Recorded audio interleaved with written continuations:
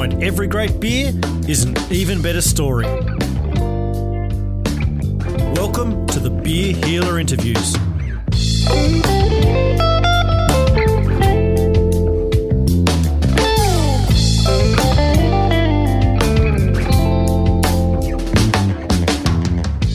Way back in episode 1, a fresh-faced young brewer named Will joined me to launch what will one day, I'm sure, become an award-winning podcast. Fast forward almost 50 episodes and he isn't as fresh-faced anymore, as he's been working his arse off lately at his farmhouse brewery on the outskirts of Launceston in Tasmania's north. But the hard work has paid off, as Will recently celebrated 10 years of Dieman Brewing. This year he's released a supersized version of his stout, the Giblin X, a barrel-aged stout rocking in at 10-ish%, which has been very well received. But better than that, Will's dreams of producing beers completely off the land surrounding his farm has finally come true. In the last 18 months or so, he has shared Max, Edward and Oscar with the beer world. 3 beers brewed with all estate-grown ingredients, including a strain of yeast cultivated from Will's belly button. Okay, that's rubbish, but the Everton yeast is indigenous to his farm. But not wanting to stop there, he has now gone next level and created a new beer category, Australian Spontaneous Ales, and he's released Australia's first 2 beers in that category, the Long Shadows and the Unpredictable Spring. These beers are fermented in cool ships, not your everyday method of fermentation. This episode is for the brewing nerds who want to know more about what this trailblazer is doing with funky yeasts and quirky fermentation methods. So welcome back to the Beer Healer Interviews, my first return guest, Will Tatchell. Is that the longest intro you've ever done on one of these? Oh, mate, I need a bit of a breather after that long intro. Can you just take over for a second and tell everyone how long you've been dreaming of this day of creating your own beer category? Listeners, please understand that this is a little running joke between Chris and I. Why did we call them Australian Spontaneous Ales? Because that's essentially what they are. I mean, we're not going to call them lambic beers because one, out of respect of it, and 2, we're not producing them in that region. So we had a bit of a think about it, and Australian Spontaneous Ales are exactly what they are. They say what they are, and we live true to what that is. Yeah, and that's been kind of a big thing lately, hasn't it, with the whole argument about the cheese and not being able to call it the same as the traditional regions where the cheeses come from in the past. Well, that's the thing. I mean, whilst we're heavily influenced by what's happened in the past, that we pay attention and give respect to that history, we're looking to do something inherently different and that is produced here in Tassie or in Australia. So we certainly can't leverage lambic or those Belgian styles because they've been around for hundreds of years. It's what we're doing now is learning from what they've done and respecting that history and paying homage to it, but in our own unique and individual way. Yeah, fair enough. Now, look, we spoke last time about the planning and work that you put into the farm to make these estate ales a reality. So, look, if people haven't heard your backstory, stop and then go back and listen to episode 1 and then come back here to this one because we've got a hell of a lot to speak about in terms of these new Australian Spontaneous Ales. Now, mate, your 2 most recent beers come from your Wilderness Project release. It's the Long Shadows and the Unpredictable Spring. Yep. Now, I don't want to gloss over the way you make these beers as I really want to do them justice. So, mate, why don't you just describe the process of how these beers came to life? Well, I suppose first and foremost, it's the desire to do them and the want to do them is that it's exciting. Yeah, absolutely. It's as brewers, we have a lot of control over sort of commercial styles and things we can manipulate and manage and really utilize the ingredients and processes and tools that we have at our disposal, and we make some fantastic beers out of those generally in the industry. But once we head into this spontaneous category or wild fermentation and things, we essentially lose control out of it. So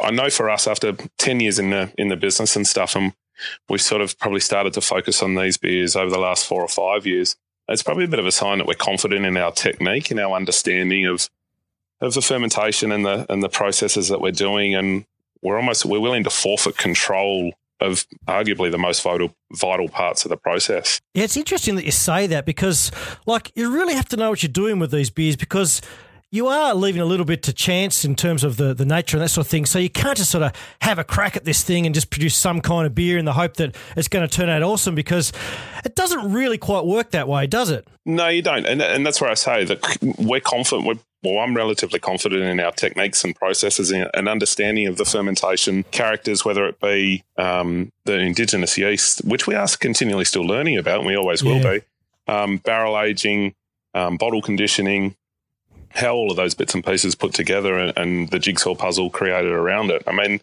it takes a bit of dedication to start up a spontaneous program at any brewery. Oh, absolutely. And sort of we're in this brewing industry at the moment where a lot of breweries releasing multiple beers every week and people are demanding that and stuff.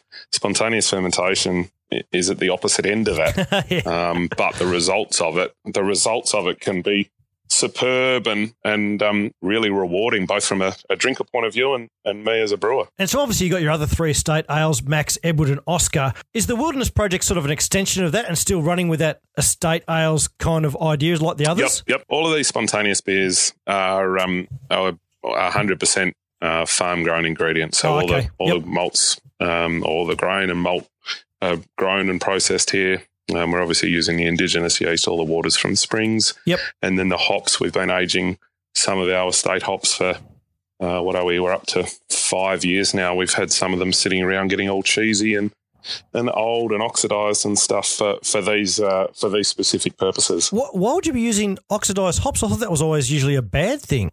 You don't want too much alpha acid pickup in them. So these beers are inherently low in alphas and stuff. But what you do want the natural preservatives, nature of these hops to sort of control some of that fermentation. And it's one of the elements that we can utilise our ingredients for is to temper or just control some of the wild yeasts that we can get in there and either slow them down or inhibit them or bring out some better characters in them. And so one now just for the beer nerds, let's just dive into the detail a little bit about how you actually make these beers from sort of start to finish. Well, I suppose that the two aspects of production of these beers that make them unique today is first and foremost the spontaneous component of it. So we brew the beer as per normal or normal-ish. We do a turbid mash and then we're boiling for about 3 hours, if not longer. Oh, okay. But then rather than pitching a carefully managed yeast strain into it, we're leaving the wort open and exposed to the air in a room that we have the cool ship in, and then we invite a direct blow of external air from around the brewery via a fan that sucks in ambient air outside. And during this process, in the large, shallow cool ship, we get yeast and bacteria and goodies and baddies land on top of it. And over the course of a 12 to 18 hour period, the beer cools down, those yeasts all set on it. And then from there, the second part of fermentation occurs where we transfer it over to barrels and let those yeasties and bacteria do their job. And then it's up to us to then monitor that, manage it if we need to, top the barrels up, keep them hydrated, make sure there are no leaks and things. And then it all comes back together with the blending component. And there we're just trying to bring old and new beers, combining them, giving character and depth and complexity and bits of elements of each barrel that they all have their own unique personalities and things. So we just try to marry them up to best we think fit and produce what we've done. Yeah, so how does that actually work? Is it just you trusting your own palate with these beers, or do you kind of have a few mates that you can call upon to help you sample them? It was with Stu from Ocho when he was working with us.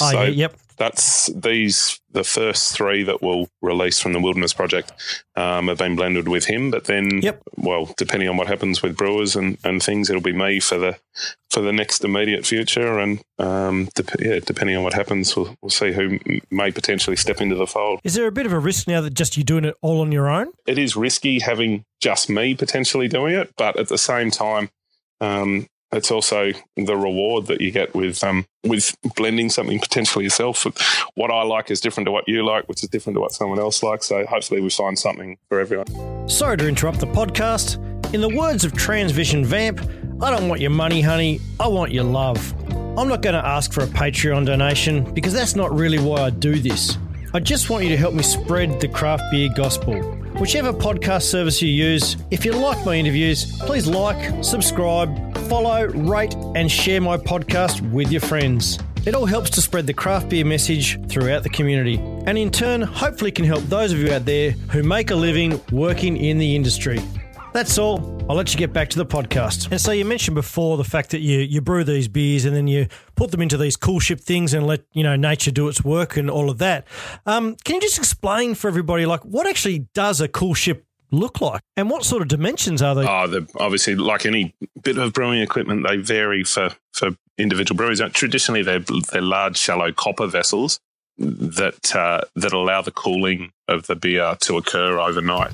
Ours is an old modified dairy fermenter. Oh yeah, cool. A 2,200 litre fermenter that we've put into an isolated room so that we can segregate the wild aspect of these beers from our clean end beers, and that's in an insulated room so we can control temperature in there. We use it as a fourth fermenter sometimes for overflow, but I think we're probably starting to risk a little bit too much in there to the point where I was only looking last night. We'll probably end up lining the room at the moment with timber so that we can start to house some of our indigenous yeasts there even further, as has been traditionally done. Yep. In the cool ships often sit in the rafters of breweries and stuff amongst timber beams and things, so the yeasts tend to take up there, and that's where house yeasts tend to stick around. Nice. Okay, so how does this all work? I know I noticed on the bottles of the Unpredictable and the Long Shadows that you've mixed certain blends of different barrels to create a different taste profile in either kind of beer. Is blending and the amount that you blend in each of those beers like the real key to creating an amazing beer at the end? And how have you sort of done that? So there's three that we've done. So there's Unpredictable Spring, Long Shadows, and then there's one that's just sitting in conditioning, bottle conditioning at the moment, called Eagle Tree. And each of them was designed to bring out a specific character in it. So Unpredictable Spring is arguably the most approachable. It's the cleanest. Yep, absolutely. It's the most approachable. It has the largest portion of younger beer. So I think about 60% of that is 1 year spontaneous beer. So it's still quite young, most of it. Long Shadows, a majority of that character is a Brett-driven character. So around 50% of that is a second year spontaneous barrel. Had a bit more in it. It was heavily Brett influenced. Yeah. And then Eagle Tree is probably more on the acidic end, but a bit more complex. Okay. Probably a little bit more sweetness, oakiness happening in there. So each of them have their nuances, but they're all blends of 4 batches of spontaneous beer from 1, 2, and 3 years ago. Sounds pretty difficult to manage what's going on and what ages and what to blend with what and all that sort of thing, really?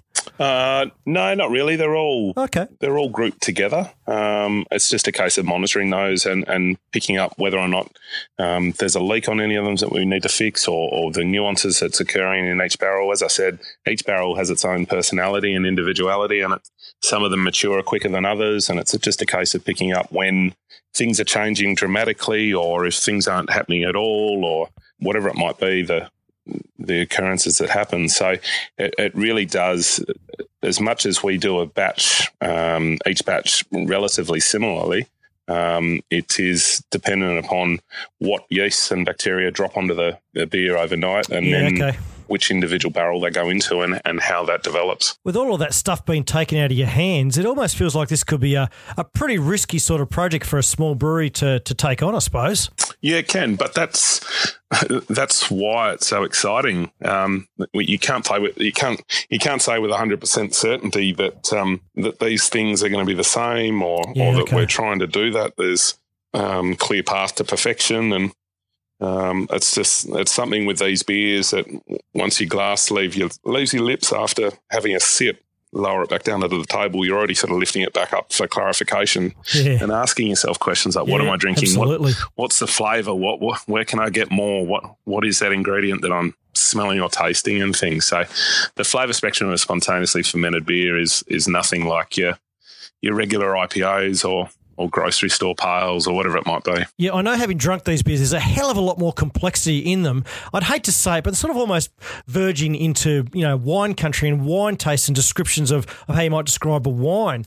So it's probably not as traditional, but it's sort of a bit of a leap of faith, really, isn't it, with in terms of these tastes? Yeah, it is. Again, it comes back to that. It's that fun, exciting element that we're losing a bit of control, and we're handing it over to these microbes and ingredients and aging process that has been done for hundreds of years prior, but it's we're still learning and we're still doing it, and that's what keeps me ticking through.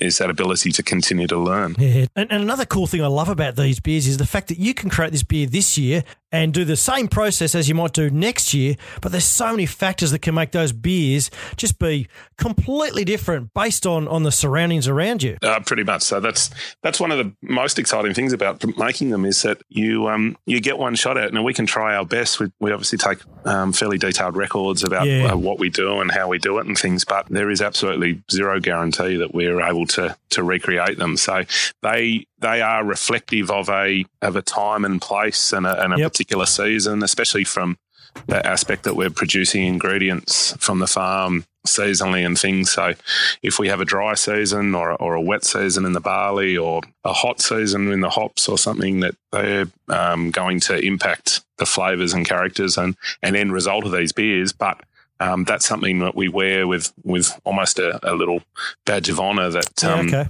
that we are expressing these nuances and seasonal changes. So you are pretty much Tassie's answer to Cantillon, aren't you? No. No, but seriously, who inspired you to follow this path? I know you're pretty interested in what Jester King are up to. Were those guys maybe sort of part of the inspiration for you? Yeah, for sure. Those guys are definitely doing things that spark me on a daily basis and things. It's hard to pinpoint whether there was an epiphany moment or something that set me on the path. I think more than anything, it's more the farm aspect of it and the fact that we've started to focus on these farm-grown ingredients, and then the logical step in my eyes was to continue down this route of spontaneous beers that obviously leverage the local environment and provide that context for a certain time and place and a particular season, and they're expressive of where they're produced. And you've been to the brewery; it's a wonderful place to work and a very apt setting for these beers. So it's to express the setting and the farm amongst 100-year-old oak trees in a liquid form is really rewarding. Yeah, that's what I don't get it. All this stuff that you are doing and, still no one knows anything about what you're doing. But, I guess Topher up at Wildflower is doing something pretty similar to what you're up to, and yet he seems to have everybody knowing about what he's doing. He's a rock star. He's the Michael J. Fox of the brewing world at the moment.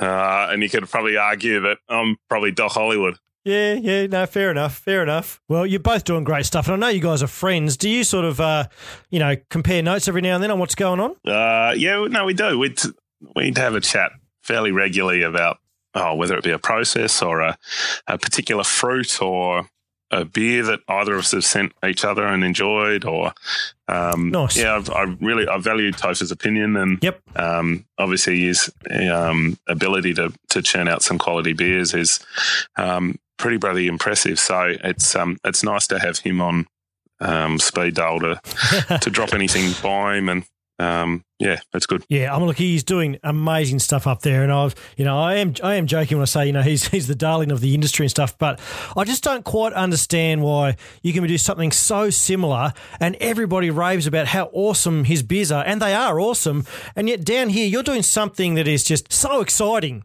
And people just don't seem to know anything about it. And I just kind of feel a little bit in some ways that it's unfair that people don't realise that you're creating these bloody amazing beers. We need to tell the Australian drinking public all about it. It'll come. It's like it's like anything. You've got to have early adopters. You've got to have people going forth and setting the path. And whilst I'm certainly not claiming to be one of those, because as I said, there's hundreds of years of history behind what's occurred. We're certainly not reinventing the wheel or anything. It's we're simply doing something that has been done previously, but it's just that we're doing it in our pocket, and there'll be others that follow us, and there'll be others that produce better beers than us, and there'll be something else that continues after this. But I think more than anything, that sort of sour, I hate that term. I can't stand sour beer. It's wild beer or spontaneous beer for me. It's there are nuances in it, whether it be flavour or character or aroma or stuff that is so incredibly complex, and especially when the time taken in to produce these beers that a majority of the consuming public can enjoy. There is something in each of these beers that I could almost guarantee that that people will find those nuances. People will find those isolated pockets of, I can taste this, but I get this, but I get this, and it changes for every person. So that's all we're trying to do. We're simply trying to we have a blank canvas to begin with, and then we put it out there for a particular time of part of the season with regards to ingredients and the cool ship time, and then it obviously goes into the aging, and we go from there, and it's exciting and fun. Yeah, and we talked before about the fact you've created your own category with these Australian spontaneous ales, but there is a little bit of a serious side to that. You know, there is no real place for these to fit in terms of the AIBA awards that come out. So you're trying to always seem to be, fitting a round peg into a square hole that doesn't seem to really quite work. Is there stuff that we can do to sort of make it happen and maybe create a new category in those AIBAs, and then maybe beers such as yours and Topher's can compete on a level playing field perhaps?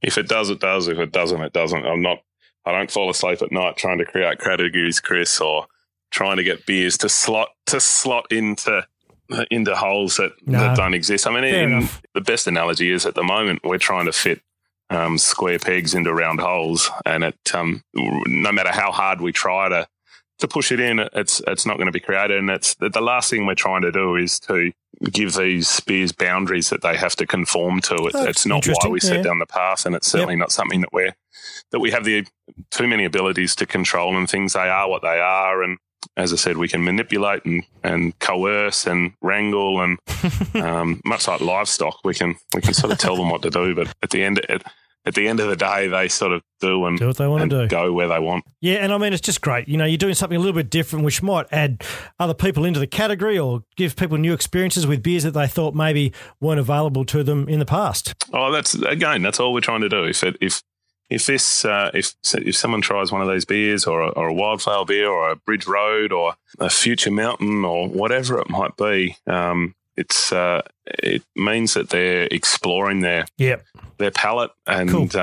5 years ago, 10 years ago, that would have been something that was few and far between. So it means that the consumers' palates are starting to catch up, and we're just trying to put stuff out there that continually challenges them. And it's not for everyone, and we're not trying to make it for everyone. But what we started to do is nail this down to what we want to do and what we can do, and what we see is the best fit for us, and thankfully they've turned out well at the moment.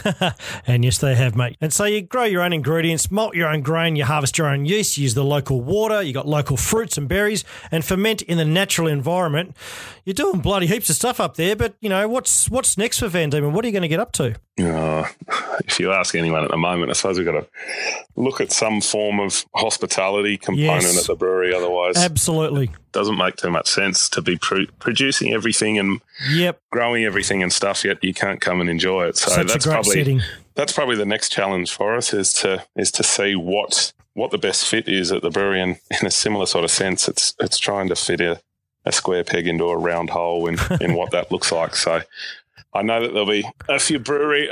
You got to put a bar under that oak tree. That's so awesome, that place. Oh, well, yeah, that's what we're trying to do. Recreate that whole From the Wilderness beer festival that we had up there that day. That was just an amazing experience. Well, that's essentially the encapsulation of that feeling and relaxed nature that what we had that day. Good. But putting that into a cellar door, a tap room, or whatever facility it looks like is a lot easier said and cheaper said than done. Fair enough. So where do you take these wilderness projects and these estate ales to? Like, you got more boundaries to push, you got more weird and wacky ideas. Where's it? Are you alluding to the fact that I need another couple of children in order to name beers after? Well, maybe. You never know. Maybe. That might be a good thing, Maybe knock out a couple more. You could have a cricket team, or I don't know. Then you got plenty of beers to be named after them. No, well, I think we're being used to Kaylee as well. Not anytime soon is the answer to that. I think we just continue to do this. We continue. We get so much variation and so much change in what we're doing at the moment. That's the learning that is going through my head at the moment. And even things like when we're doing spontaneous beers, we're taking 72-hour weather snapshots of wind, humidity, direction, fronts. That's pretty cool.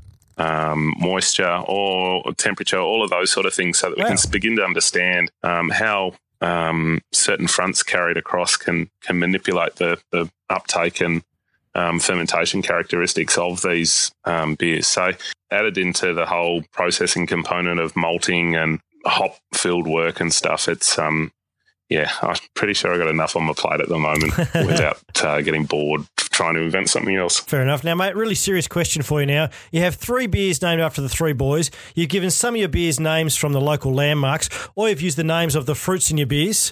When is your wife, Kaylee, going to get her own beer? It's hard enough naming beers after your children, let alone giving a beer name to your wife. I think that'd be a pretty...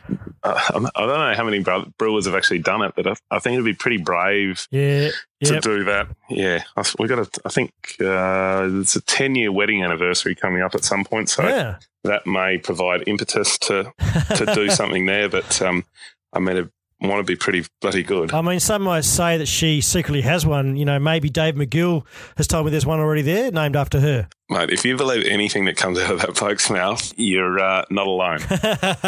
Maybe the Duchess, or maybe the Motormouth or something, perhaps? No, they're named after my parents. Oh, okay. Oh, I didn't realise that. Oh, well, he was completely wrong. So Motormouth is named after Dad. Yep. And Duchess is named after Mum. Oh, okay. Oh, well, there you go. You've got to name one after her now. Yeah. Make your mind up. No, I won't, you won't get me. No, it has to be good. As I said, it has to be pretty good for that to happen. Fair enough. Now, mate, look, 10 years is a long time to be doing anything. Surely on those cold winter mornings in Everdale, you must think to yourself, why am I putting my body through all of this bloody hard slog? When you've got brewing to do, when you've got grain to turn, when you've got malt in a kiln, there's not much time to sit around and get cool. So no, that's why most of the time I'm shorts and t-shirt in the middle of winter. I mean, it snowed today at the brewery, and admittedly I was sitting in the office on the computer most of the day, but I'm still in shorts, and I only just put a jumper on to go outside. So there's enough to do to keep busy.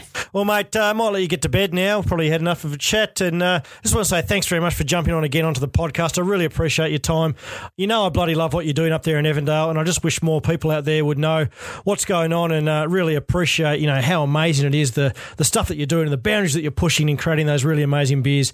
And the most recent ones in the Wilderness Project are really awesome. So get out there and get on the Van Dieman website and maybe order a couple, and you can try some really, really amazing beers. Chris, thank you very much for having me again, mate. I appreciate the ability to spread the beer word, and to people listening, just continue to explore your palate. There's something out there. There's far more characters, flavours, aromas in beer than any other liquid out there. So continue to go forth and explore. It's exciting. It's fun. Do it. Absolutely, and I'm living proof that you can go from drinking normal beers to really loving some of the wild and wonderful. Absolutely, and we're still teaching you things. Yes, you are. Your vocabulary hasn't gone through the roof in the last 18 months.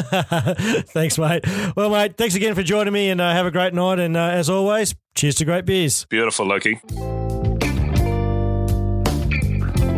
Thanks for tuning in to another Beer Healer interview. I really hope you guys enjoyed the episode as much as I did. If you want to follow along with more Beer Healer content, you can check out my Facebook, YouTube and Instagram pages. Just search Beer Healer, or you can visit beerhealer.com.